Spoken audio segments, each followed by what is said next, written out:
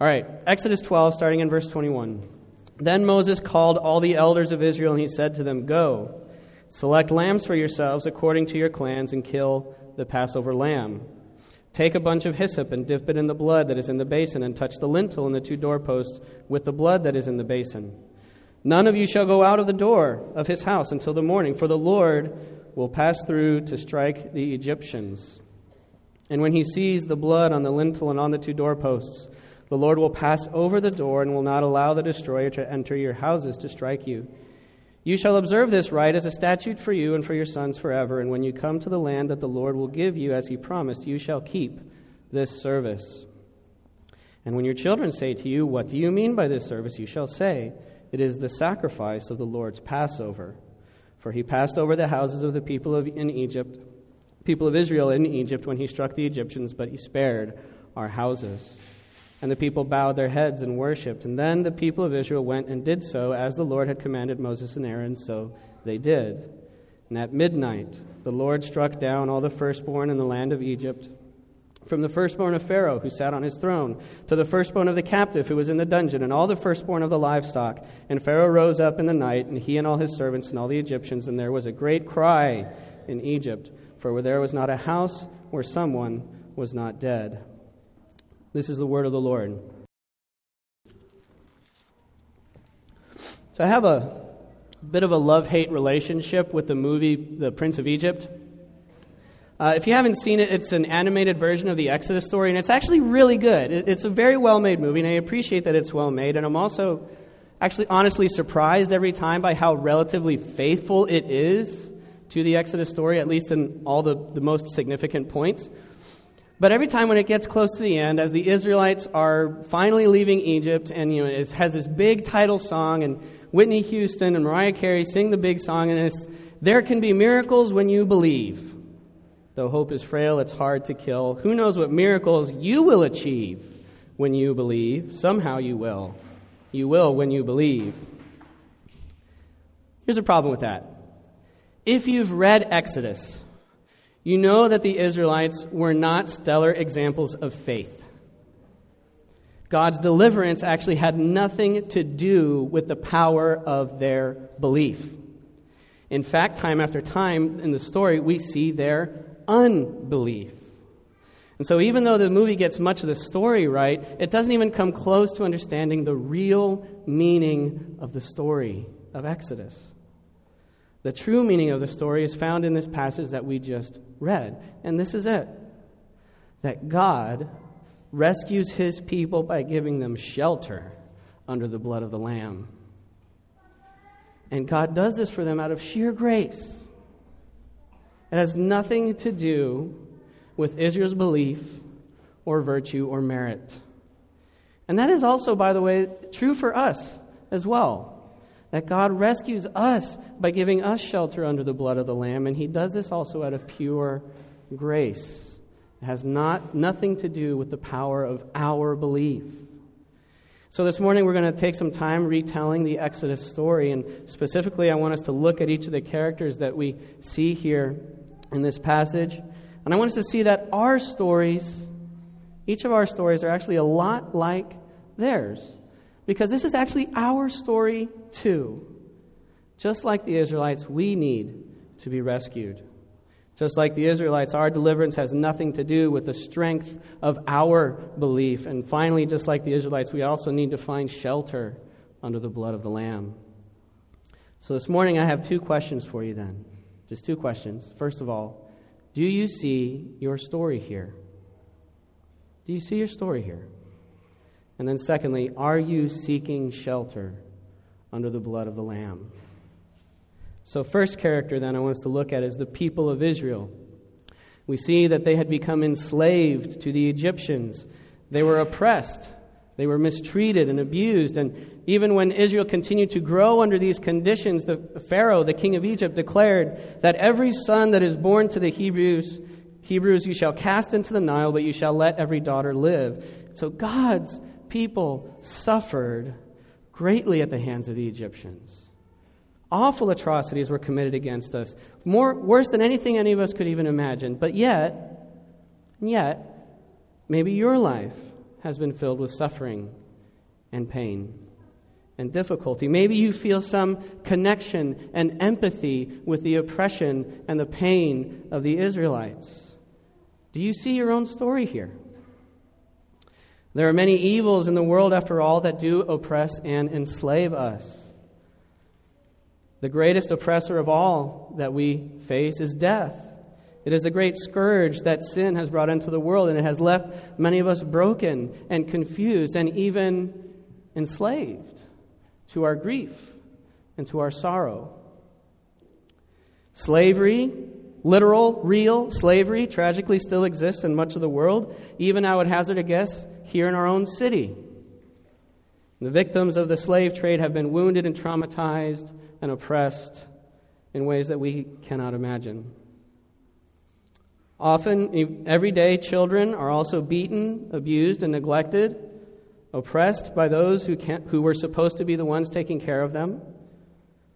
Another oppressor is poverty, even here in America.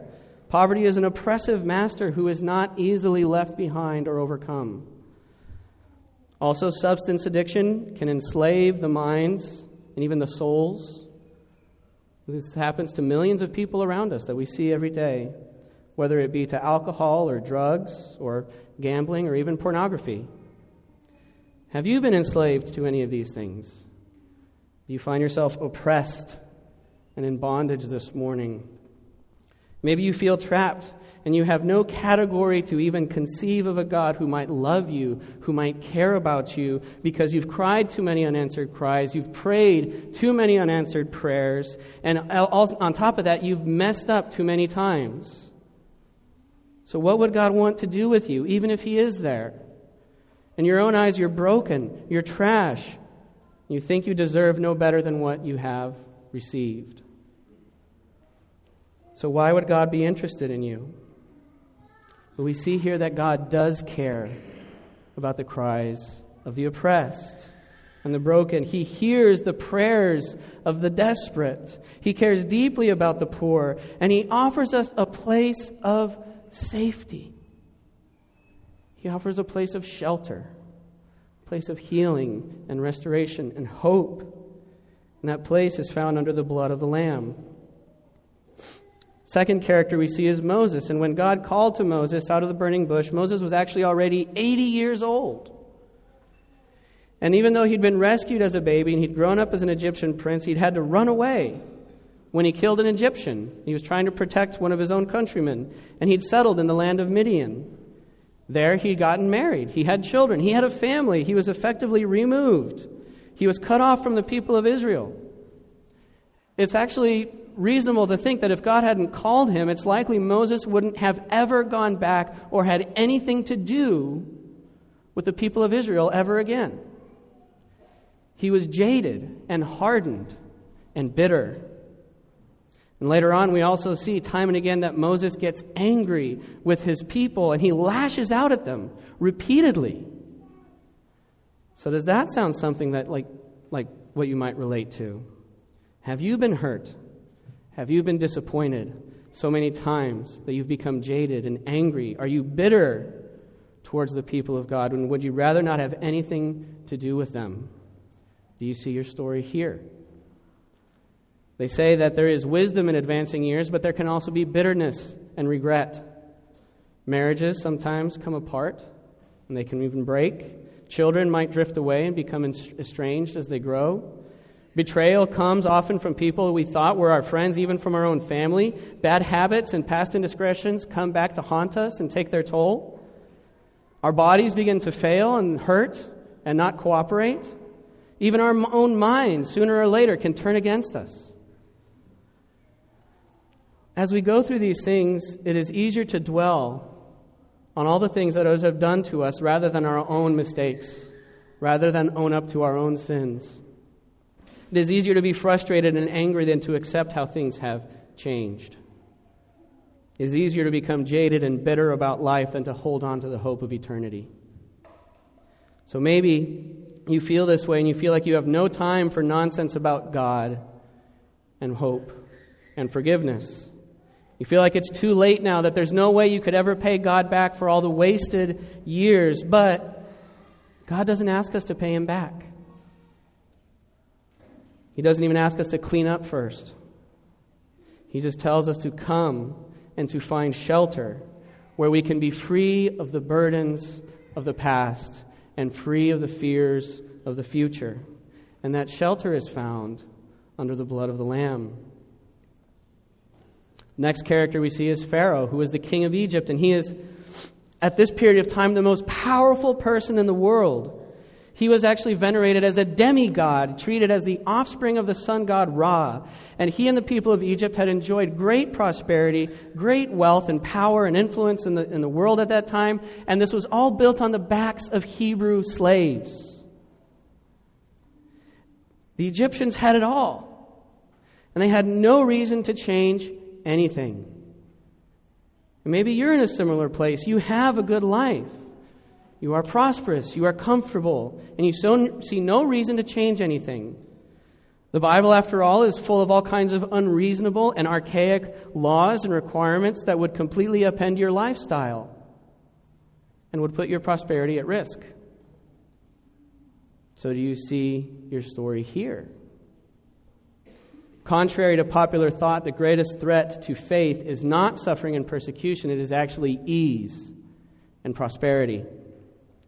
The vast majority of the people in our society see themselves as decent enough people, and that they have the right to make their own decisions about how they ought to live, and that they also deserve the comforts that they have earned, at least that they think they've earned.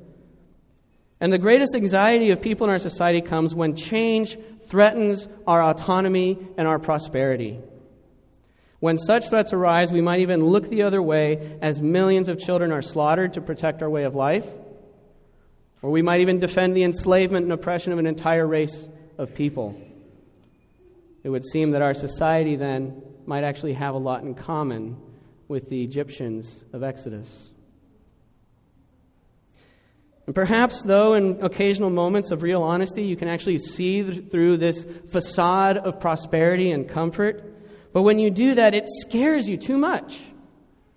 It demands too much, and so you go back to the world of comfort and prosperity, and every time you do, your heart hardens just a little bit more.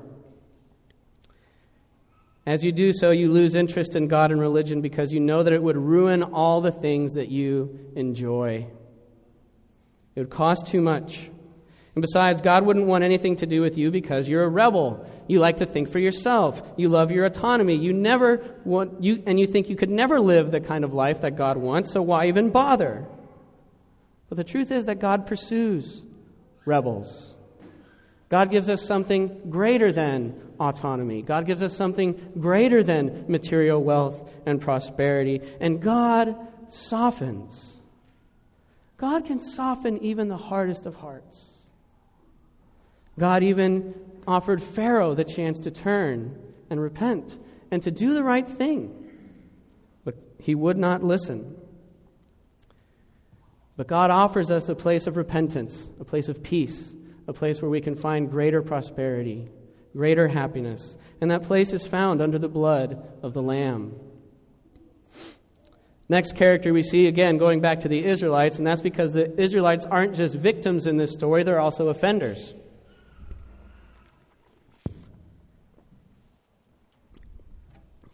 Time after time, we see the Israelites resist Moses and question him. Even as Moses is calling down these plagues on the Egyptian, and even after their deliverance, as they're standing by the Red Sea, looking at the Egyptian army coming after them, the Israelites turn against Moses, and they say this: "Is it because there are no graves in Egypt that you have taken us away to die in the wilderness?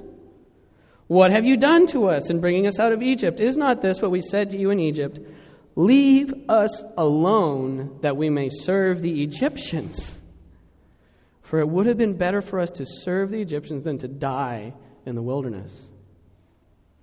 Time after time after time, they argue and they complain and they doubt God, even though God continually rescues them and protects them. Does this sound familiar to you? Perhaps you consider yourself a Christian, but when push comes to shove, you start to question and to complain, and you get angry and frustrated and lash out at God. Why would God do this to me? How could God possibly expect me to handle this? Does he really love me? Do you see your story here? Maybe you go to church and you're actively involved there. You love Jesus. You acknowledge that you're a sinner and you need a Savior. But there are things, maybe, that you would be appalled if any of your Christian friends ever found out. Maybe there was one bad decision you made during a rough patch a few years ago. Or maybe you don't want them to know how you and your spouse have been growing distant lately. Or maybe you don't want us to know how you can't stand your unsaved neighbors. Maybe you're afraid people will find out how much you're afraid that your children don't respect you or listen to you. And on top of that, there's just hard times when you honestly feel like God is not fair. You feel like He's not fair, and you wonder if God really has your best in mind, and you struggle to understand, why couldn't God just make life easier? Why can't it be less complicated? And sometimes you even question if God really is good. But God knows all these things that we try to hide. God knows it all. He sees right through it. He sees into our hearts and into our minds, and He knows our fears and our doubts. He knows our frustrations, and He isn't shocked. He's not shocked by how quickly we turn against Him when things don't go our way. He isn't surprised by how hard-hearted and how stubborn we can be. He knows our weaknesses, but here's the thing. He's not repelled by them. He doesn't shun us. He doesn't send us away, but He summons us. He invites us to come and find shelter.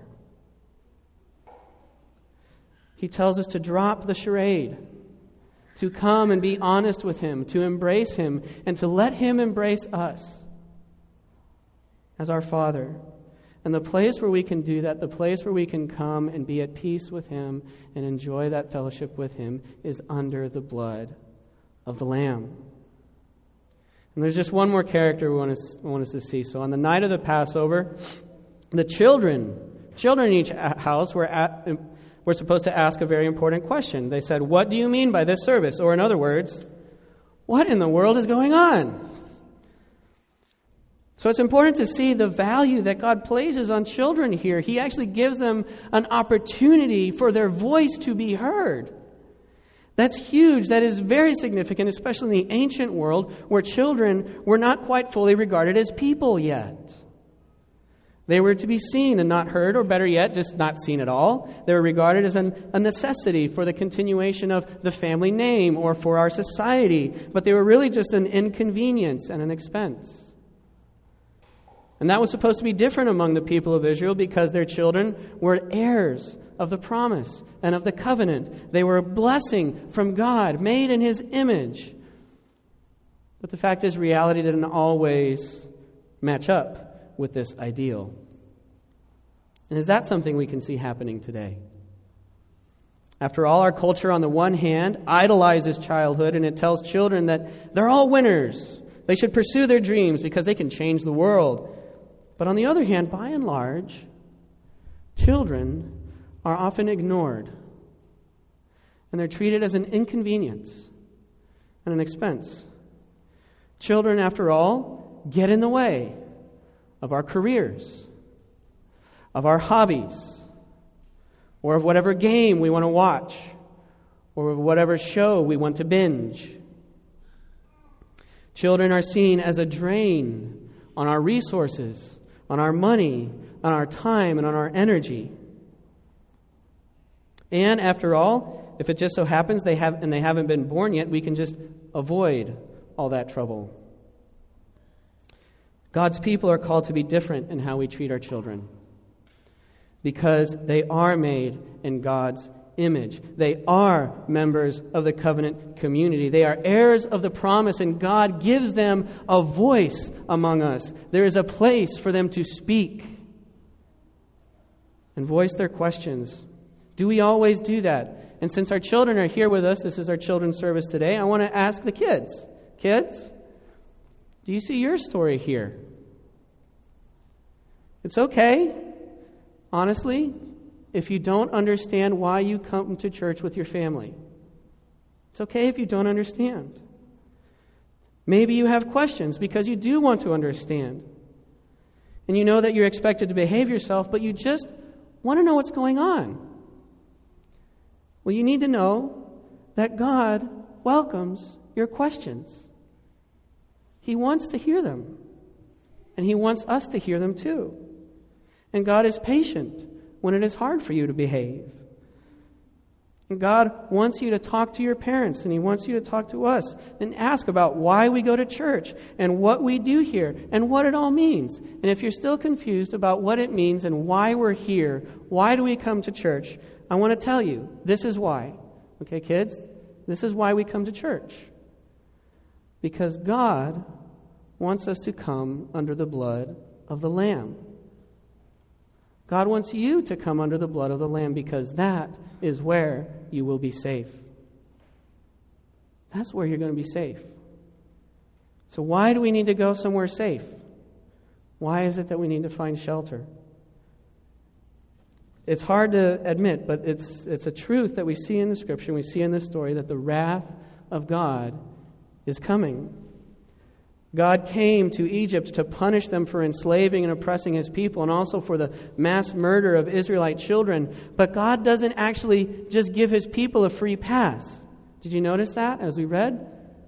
The Israelites don't get a free pass. He does not say, wait here while I go judge the Egyptians over there and you're going to be safe. No, He says, kill a lamb, put the blood on your doors so that you don't die too. And whatever you do, do not, under any circumstances, leave your house. Because if you do, you will die. Why does God do that? God does this because no one is innocent. Nobody is innocent. When God's judgment comes, nobody escapes because all of us have sinned. And so no matter what your story is, no matter where you see yourself in the story, you cannot avoid God's justice. None of us can. But God, in His mercy and in His grace, provides us shelter. And He gave the Israelites the blood of lambs, and He has also given to us the blood of Jesus, the Lamb of God.